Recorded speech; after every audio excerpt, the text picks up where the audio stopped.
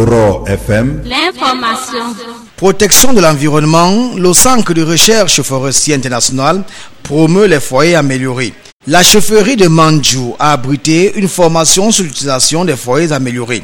Pamela Tabi, assistante de recherche à CIFOR. Dans le cadre de notre projet GML du CIFOR, nous venons ici lancer le volet efficacité énergétique à travers la formation et la promotion de l'utilisation des foyers améliorés à partir de matériaux locaux, notamment l'argile dans la commune de Mandjou. Il était question déjà de présenter les différents types de foyers améliorés à base d'argile que nous avons pu recenser dans la littérature, c'est-à-dire au-delà même du Cameroun, les différents modèles qui sont utilisés dans les autres pays.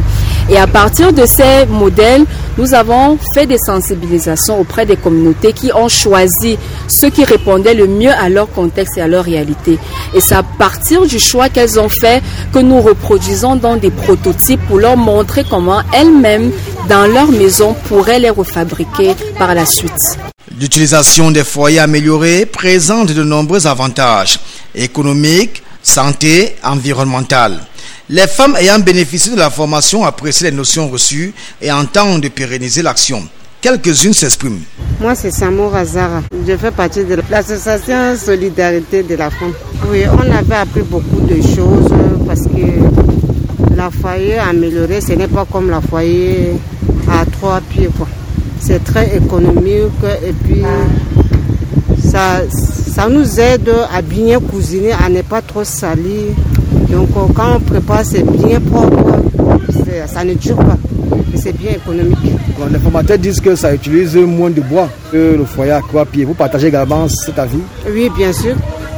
Parfois, quand on veut préparer sur le foyer amélioré, on n'utilise pas beaucoup de bois par rapport à l'autre.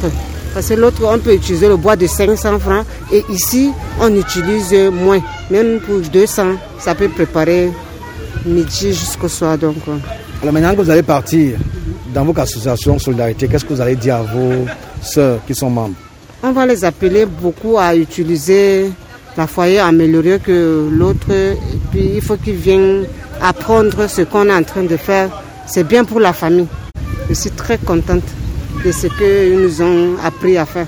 Moi, c'est Awa Saleh, je suis la secrétaire de l'association Solidarité des femmes réfugiées à Mandjou. Comme aujourd'hui, j'ai beaucoup appris.